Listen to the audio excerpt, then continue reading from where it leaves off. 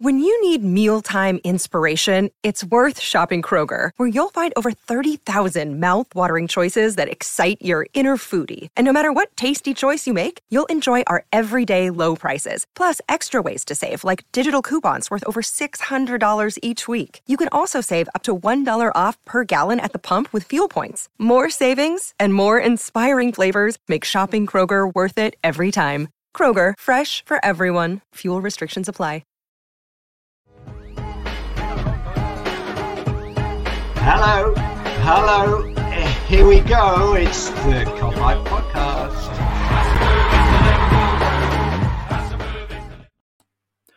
What is happening, everyone? Welcome back to the Cop-Eye Podcast. It is Mick once again. Yeah, it's getting closer to the season. We're going to have another little chat, and yeah, I'm not joined by Christian today, I'm joined by someone better, someone funnier, someone handsomer. It's Jamie. He's finally making his debut, a long-awaited debut. Over in sunny Boston. Is it sunny? I don't know. But yeah, Jamie, how are you doing, lad? Man, Mick, it's unreal to be on the Cop-Eye Podcast. So happy to be here. And yeah, I'm super excited to talk about Liverpool transfers this upcoming season. And it's just a pleasure and a privilege to be here. So I'm incredibly excited. It's sunny today in Boston. There's an expression about the weather in New England where it goes, if you don't like the weather in New England, wait 15 minutes. And during the summer, autumn, and spring months, that's definitely kind of true. You can have really nice sunshine, and then 10 minutes later, there's a thunderstorm and it's pouring rain. You never know.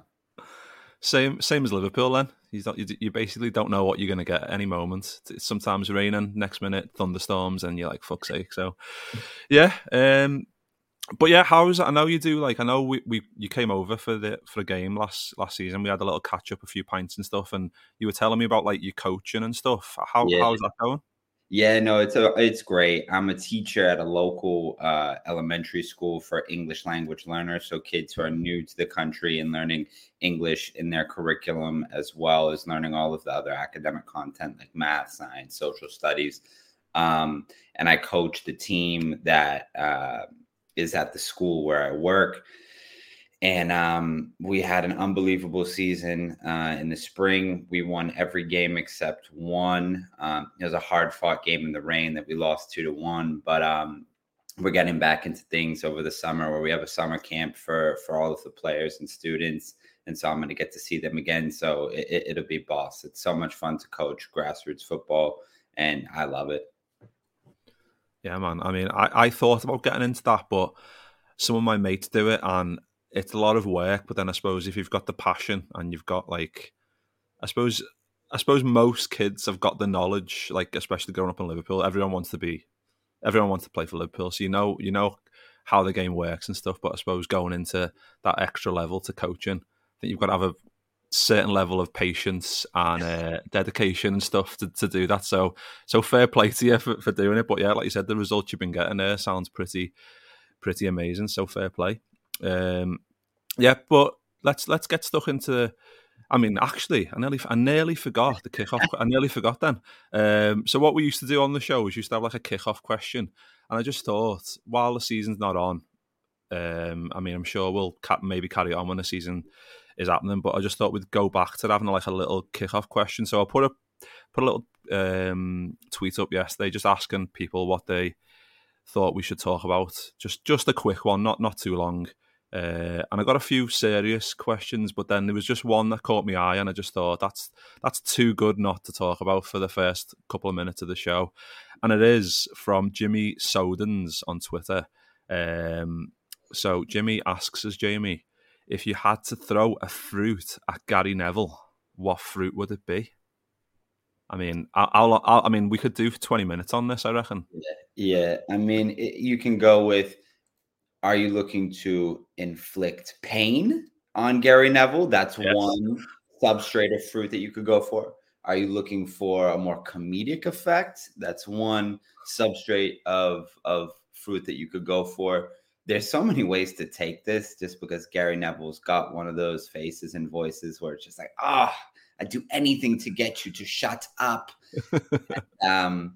I've gone for a little bit of a technicality fruit, but it's because I'd like to think I have a little bit of goodness and remorse in my heart. I wouldn't actually want to hurt Gary Neville, but it would be funny to see him take a nice, shot in the face with something that might explode a little bit, get over his nice suit or attire, whatever he's wearing on Sky Sports, ruin his outfit for the day. So with the technicality on the fruit, I'm going to go for a tomato because I believe tomatoes are technically in the fruit family.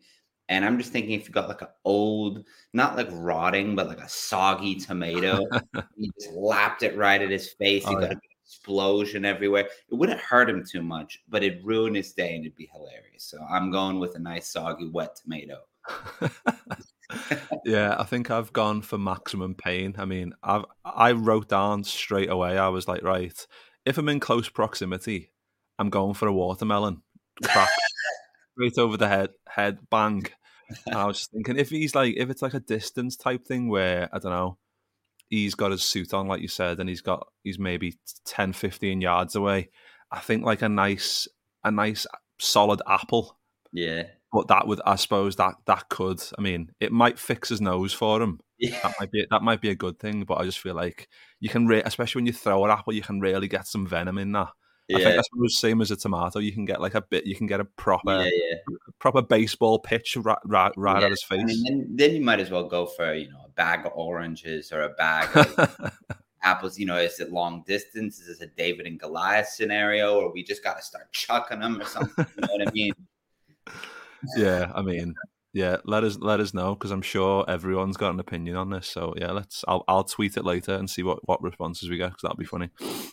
But yeah, let's get stuck into the Reds then because it is pre-season does start today. I mean, not many players are back in, but there was a nice little video this morning of Klopp coming back in. He got asked how he is, and he gave the camera a little kiss, and he said he's had an amazing summer. Yeah, and there's the players that are going to be back today. So we've got Adrian, Bajcetic, Fabinho, Joe Gomez, Joel Matip, Darwin Núñez, Nat Phillips, and Thiago. Curtis Jones and Harvey Elliott will be back later, along with most of the other lads, I imagine. Obviously, Elliott and Jones are still in the England under-21 squad. I think the finals today, so that'll be interesting to see how they get on in that. But I mentioned Bajcetic, and I just wanted to get your opinion on him, Jamie, because he was a revelation last year, and it was partly because Liverpool were very, very poor, and he at least had some energy and some commitment to putting some tackles in. And it's just a shame that he got injured just before Liverpool became a bit more of a functional side and were actually showing some quality.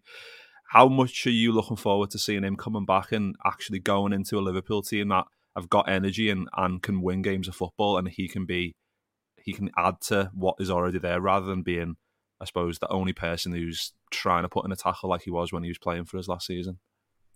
Yeah, I mean, I think it's always important to have respectful expectations for young players, because if you go on and say, he's boss, he's ready to come in the first team, he's ready to do a job for us, but then without the context of talking about a 19, 20-year-old kid coming into the number 6 center defensive midfield position, one of the most difficult positions in world football to play, you want to make sure that you don't go over the top so that his confidence and his ability and progression is still consistent as a player.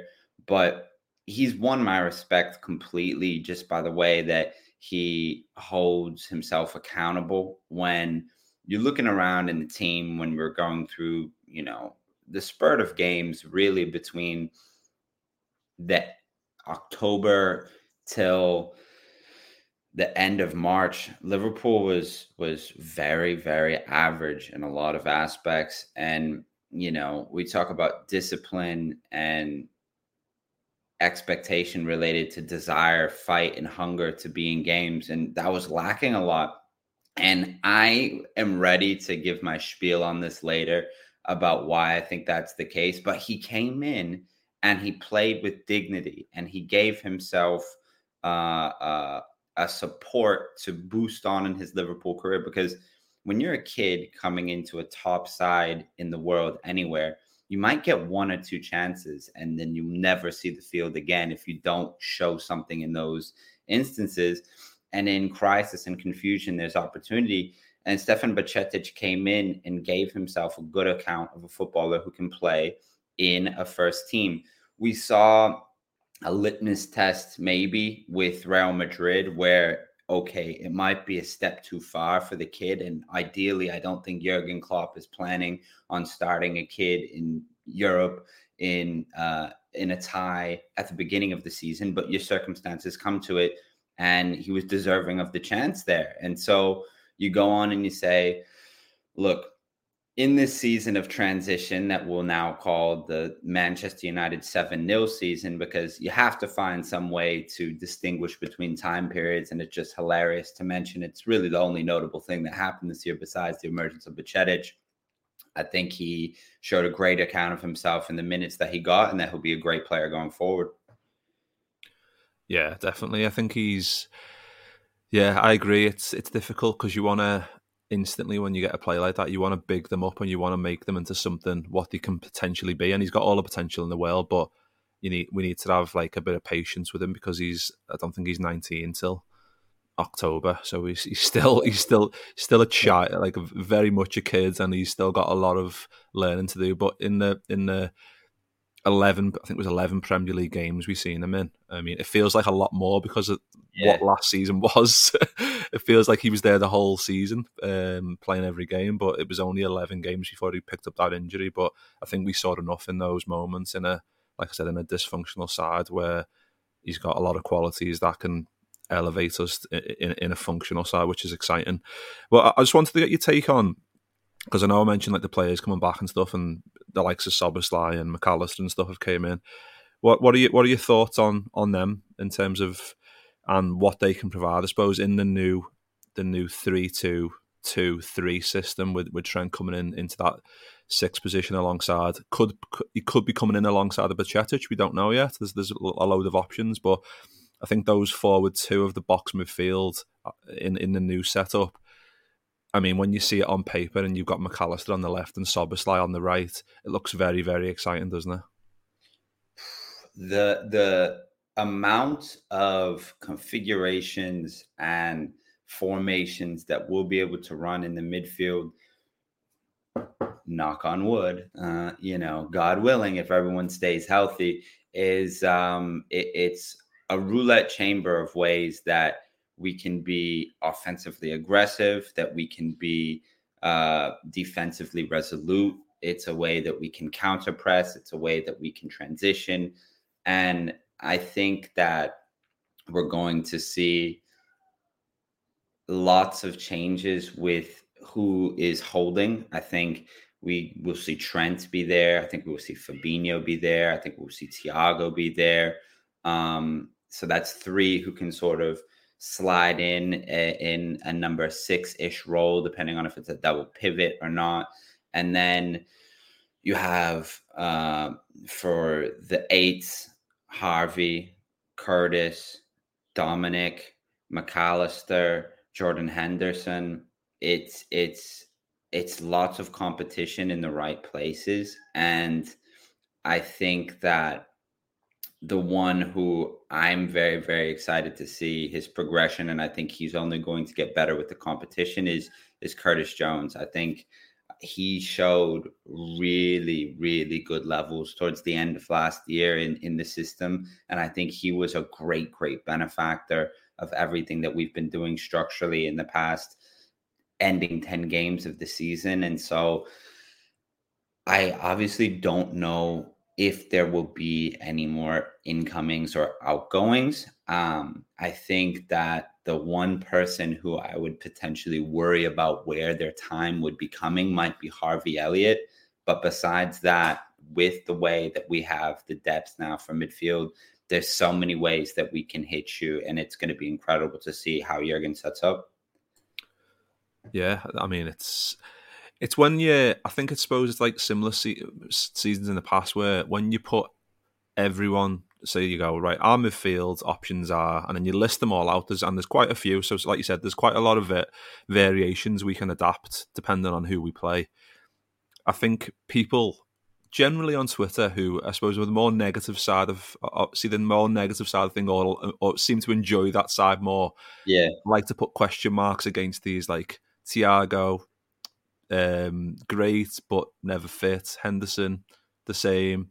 Harvey Elliott, still young. Curtis Jones, and you're like, I can see the point of view, but then you need to be like, Soboslai's came in, McAllister's came in, Curtis Jones has elevated his game, like you've rightly just said, to a level where he was excellent at the end of last season. And if he keeps that same mindset, and he has been doing it in the under-21 tournament at a deeper position, he's been looking very confident. Like he's hit a level where he's like, right, fuck this.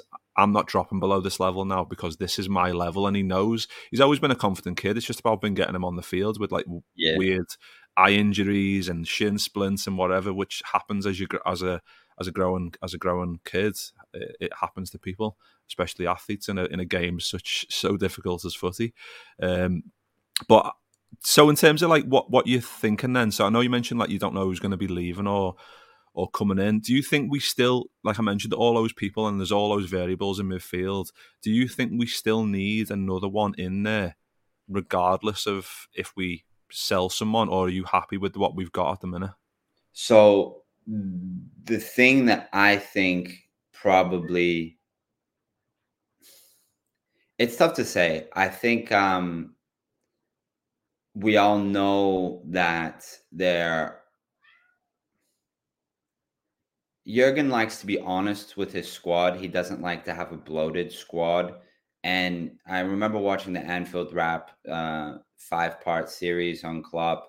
And one of the guys from Germany was saying, yeah, Klopp likes to have 1 to 2 guys for every position. And that way he can be honest. And so I think right now, as much as I would like to see another midfielder, specifically a long-term number 6 project who's ready to play right now, I don't imagine that Klopp will bring in another player unless someone would leave from the midfield area, because we have so many options there. And I think I'm not sure about the homegrown status, if one would have to leave for us to sign a player who wasn't homegrown, or do we still have one more spot left? Yeah, we've still got, I think Soboslai pushed us to 16. I think we've got one more left, basically. One more non-homegrown. Yeah. I think the 8s are set for this year, and maybe when Thiago's contract is up next year, depending on if he stays or goes, that's when we would invest in another 8-style midfielder. And that if there would be a midfielder, it would probably be a 6. But I don't know if it's going to be predicated on outgoings. Yeah, because I only asked that because one of the players that we've been linked with Thuram, we've been linked with Kone, we've been linked with Gravenberch. There's been a whole host, but one that seems to have arrived and doesn't seem to be going away is Lavia of Southampton, because you mentioned like a 6. I think he fits the bill from what you hear from journalists. Klopp likes him a lot, and it's not hard to understand why when you see bits of what he can do. But I mean, the price, I think Southampton are apparently asking for 50 million, which I just think is absolutely fucking crazy, considering we're talking about Bajcetic played 11 Premier League games last year. Lavia played 29. Yeah. So now you're talking about he's now a 50 million pound player, which is, I get he's a project player and whatever else, but I suppose if you signed him for that price and he became amazing, you'd be like, well, what a snip that was. It was an amazing bit of business.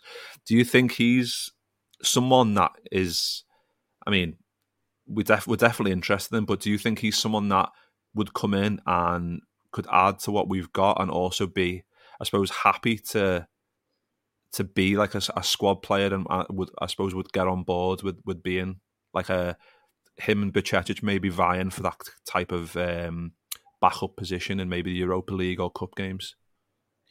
You know, I think if he were to go for that 50 million, which he wouldn't, would he be the most expensive player from the Championship going to the Premier League? I think so, yeah. Yeah, because what was Maddison, £45 million? Yeah. And he's the most expensive now. Yeah, so 50 million. He's not going to go for that.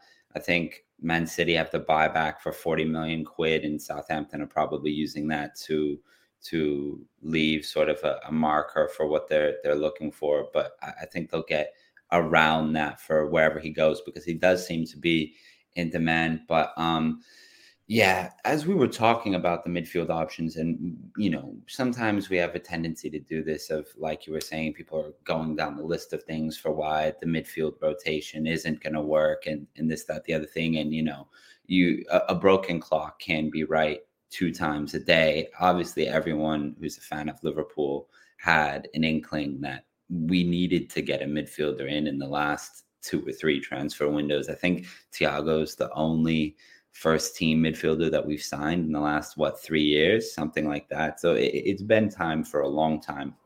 And the situation with the context of the window with McAllister and Szoboszlai coming in for less than 100 million quid it's absolutely sensational business. It's like, I can't underscore a World Cup winner coming off the best season ever for Brighton Football Club in the Premier League for 35 million. And there was other teams sniffing about, and we got in there and he chose us.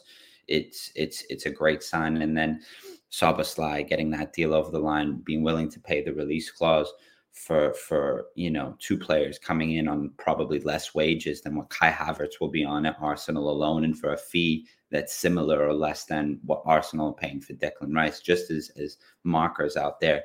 But for Romeo Lavia, when you talk about Szoboszlai and McAllister, very sleek, good, strong players. I think, McAllister is Premier League proven. He's tough, he's wiry, he's gritty. You see everything in the Argentina versus France game that you would want out of him in the Premier League, going into the tight spaces, but also getting forward, doing dirty work against, an incredibly strong midfield in France. And he only showed out for himself the rest of the season.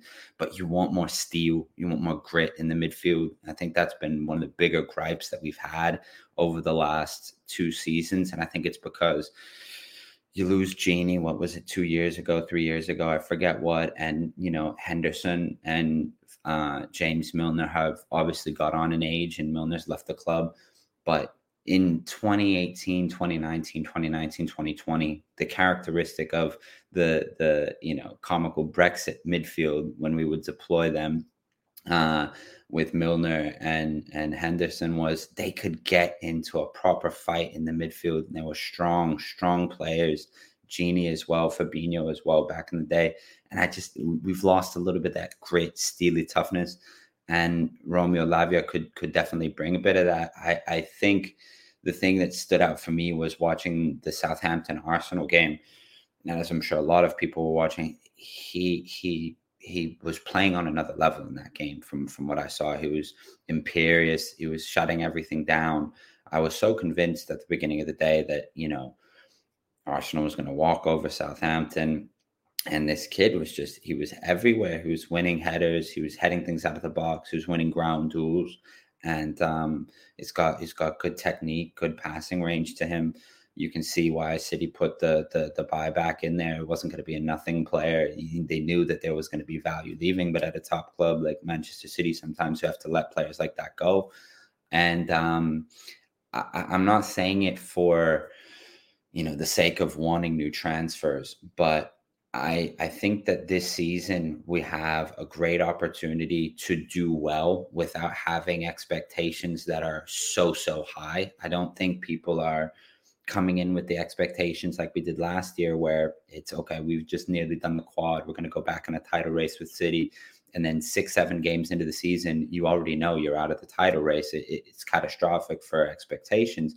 This year, you bring in a guy like Romeo, and he could get minutes here and there. He could develop, and then maybe you see 18 months, 24-month progression. Then he's the starter after winning out a spot in a squad battle with Bajcetic, Fabinho, whoever is there. So I think it's one that makes sense. Yeah, because you mentioned like Liverpool of old, I suppose, the midfield, and I was watching like an interesting. So basically, I was looking at Szoboszlai, and there's like a clip of his game when he played at Anfield, and in the end, I wasn't even watching what Szoboszlai was doing anymore in the clips. I was watching how good Liverpool's midfield was closing down those spaces, and it's easy to forget just how good that was when you've got like you said, Milner, Henderson, top of his game, like the engine was his game, and that's what he did. And it was just like Fabinho, like at the top of his game as well. And it's like, that's what we crave back, because that's why Liverpool have had to, I suppose the change of the system was because we were getting battered by everyone. The midfield was non-existent. The defence was just shot of confidence. Alisson was saving as much as he could. He was just a poor fella, was just getting absolutely battered every game by shots and whatever, and he was top of like saves and whatever, and you're like, fucking hell, you never thought you'd see Alisson like top of saves, because I always associate with that with the worst teams, because that's when the relegation fodder, they're getting battered every week, and you're seeing all these stats and you're like, fuck's sake.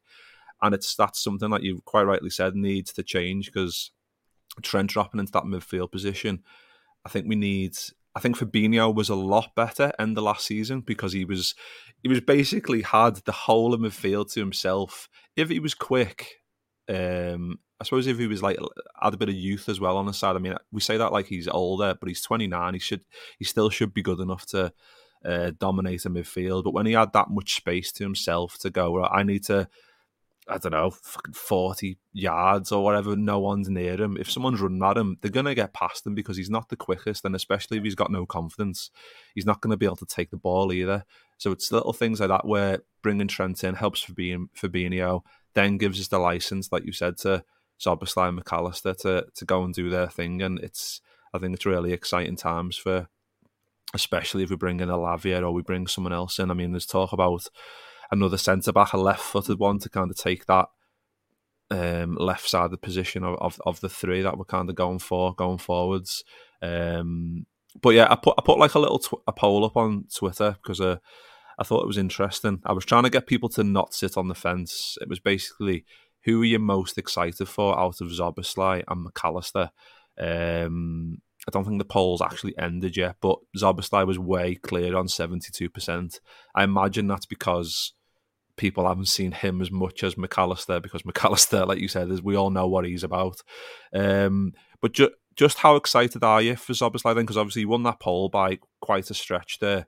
I don't know how much you've seen of him. I don't know how much anyone's seen of him apart from Champions League games. And I suppose if you watch the Bundesliga religiously, you would have seen loads of him. But I just think he fits in terms of what I've seen profile-wise, how he can get up and down the field. And like I said, with that clip I was watching where I was seeing Henderson doing all that stuff on that right side of midfield, I feel like he can come in and do that.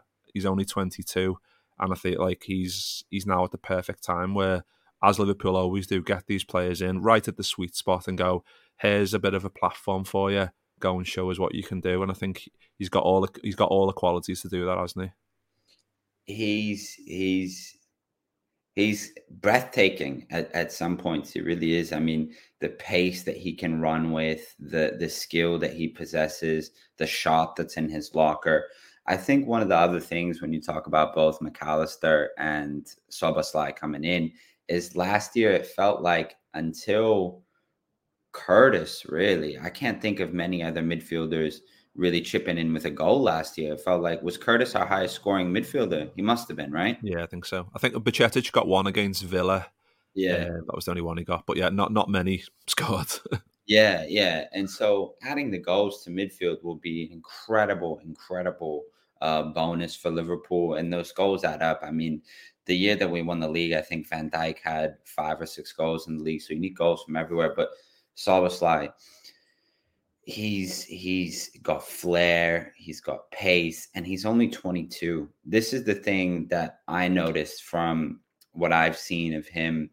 I believe he's played Liverpool at least 3 or 4 times with Salzburg and with Leipzig, if I'm correct in saying that. So Liverpool fans have seen him more than, another random player per se.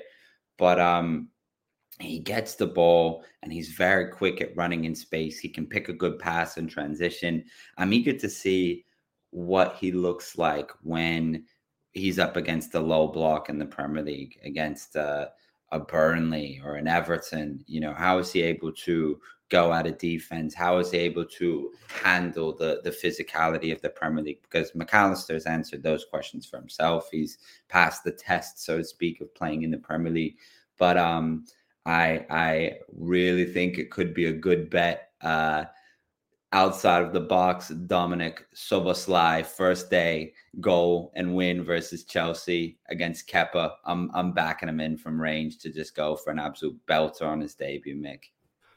I'd absolutely love that. I feel like it's something that is, I mean, it is basic to say someone's got a good technique and a good shot, but Yeah. it's something else to see how he does it. It's like when you see clips of the free kicks, he's got a really distinctive technique, the way he hits it, and the ball does not, it's like, it does not move, but that ball is flying at some speed. And I saw a few clips of former Liverpool goalie Adam Bogdan, and he was obviously a Hungarian teammate of his, and he got asked about, I think it was on the Redmen, he got asked about like, how do you go about saving those shots in training and stuff, and he was like, well, you can't. And I feel like that's like, to get that insight is just so interesting. And I think he said something like, Alisson may be able to, but I couldn't. Like, fair play to him to say that. Obviously Alisson's different level to everyone else in the world, so that's fair comment.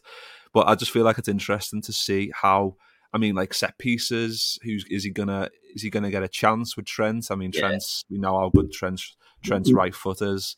But yeah, outside the box, like we've had over the years, we've had Naby Keita was meant to be that person who could drive forward, have shots, and he did that. I remember a good one against Chelsea where he did it, but he didn't do it anywhere often enough. Obviously, we've had Oxlade-Chamberlain, who's done that multiple times, Man City goals and whatever else, where he's broke from deep and drove into those spaces. But I think it's fascinating to see how he tailors his game to. I mean, I'm still hoping Klopp says if you edge of the box, just hit it as hard as you can.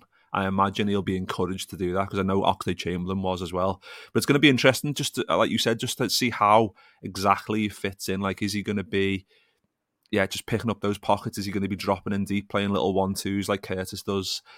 I think it's really interesting to see how Klopp's going to do it. But with McAllister, who now I think, when I think about it more, Szoboszlai coming in after him, people are now just excited.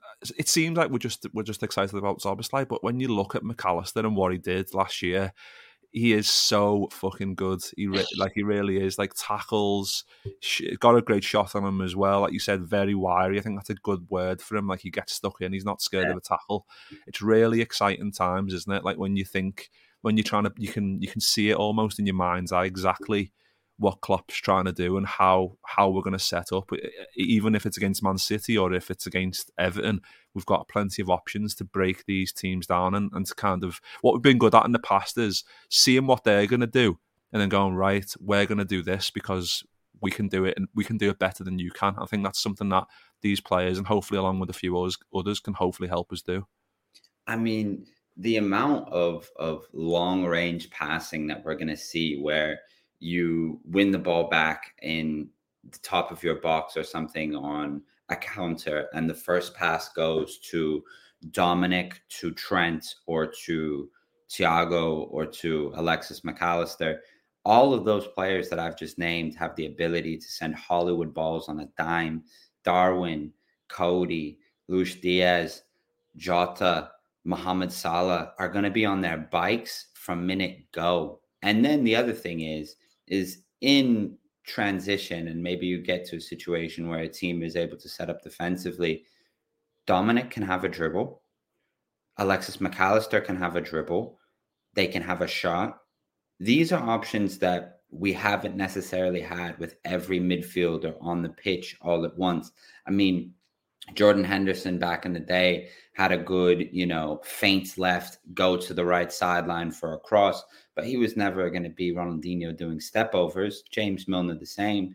And now you have a different dynamism where you can not have to worry if you can't find the pass in transition, because you can go set up, ticky-tacky around the box, find an opening, and with the plethora of midfielders that we have to pick a pass or take a dribble, our forwards, Mick, are going to be eating. They're going to be fat by the end of the season. It's.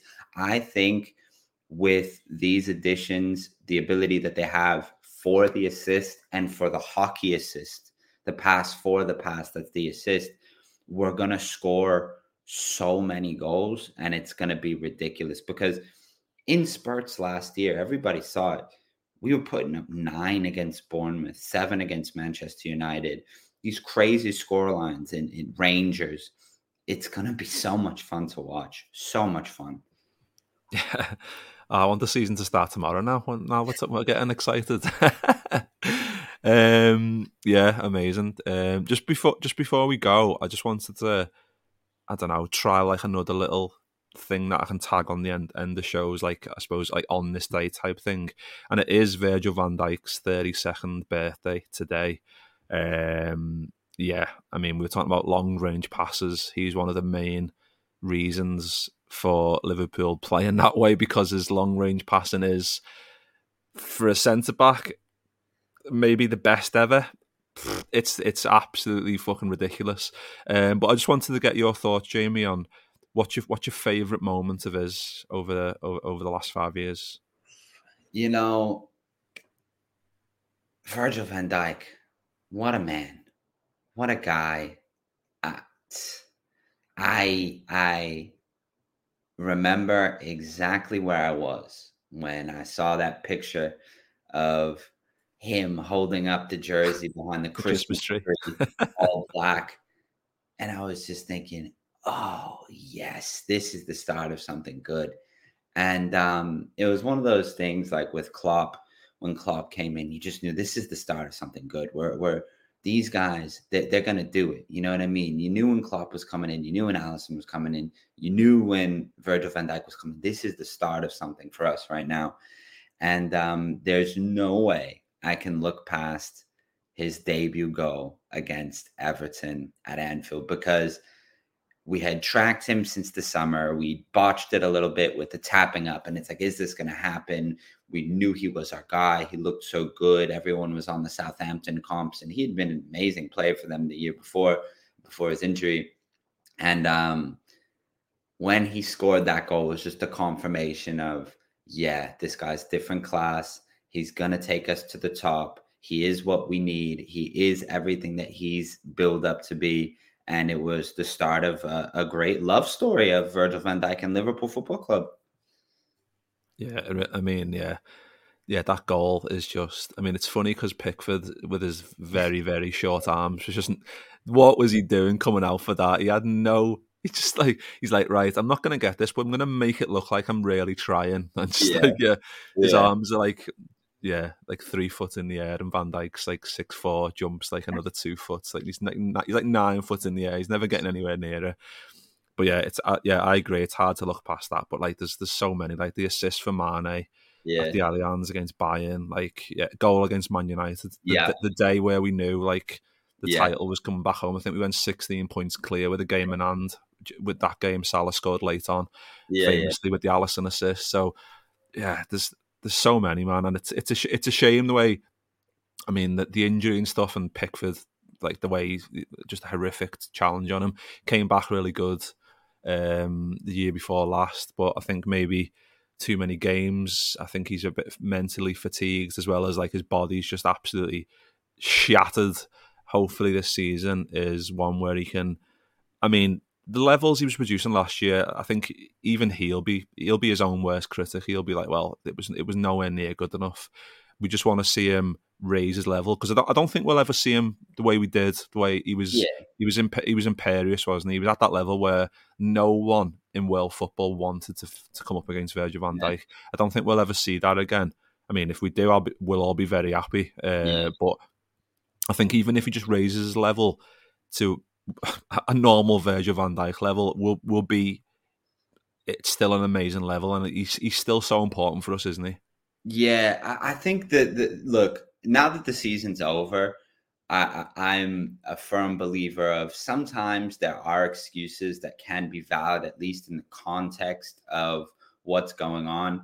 And it just feels like for guys like Virgil, Hendo, Fabinho, Alisson, that football hasn't stopped since 2019. It feels like football has not stopped for the top level guys since 2019, that they've just been playing every 4 days for the past 3 or 4 years.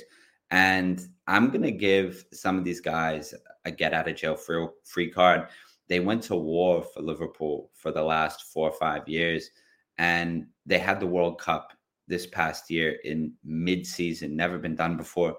I would reckon a lot of these guys come out in the next 5-10 years, whether it's Hendo, Virgil, Kevin De Bruyne, Neymar, saying, that the season was kind of a moot, because how could you think about anything other than the World Cup? And then you're coming back from the World Cup having to recover from a different type of stress and tournament where realistically, if we're being honest, and none of the players would ever say it because they're professionals, but this season, a majority of players around the world who went to the World Cup were more focused on the World Cup than they were on their club football season, which I completely understand. The World Cup is once in a lifetime opportunity potentially.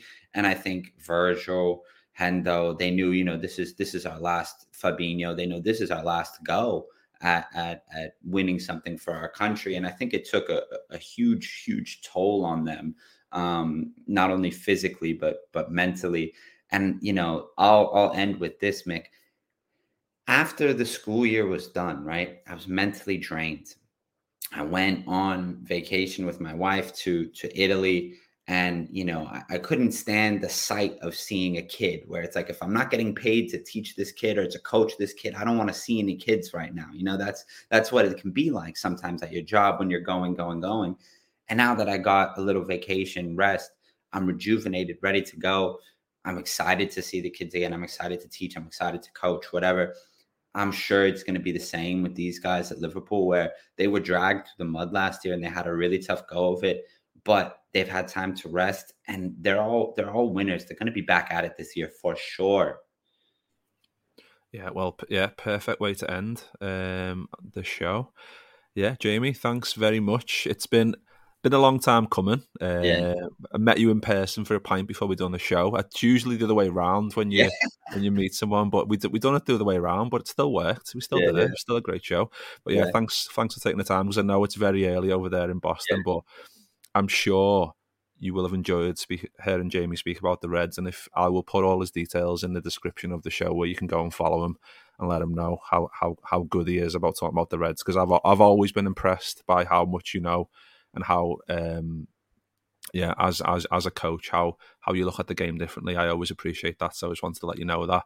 And I'm sure people enjoyed listening to you, so thanks very much for jumping on. I'm sure we'll get you back on again soon to have another little chat about the Reds. But yeah, thanks everyone for listening. As always, we are out of here. Thanks very much. See you all in a bit. Ta-ra.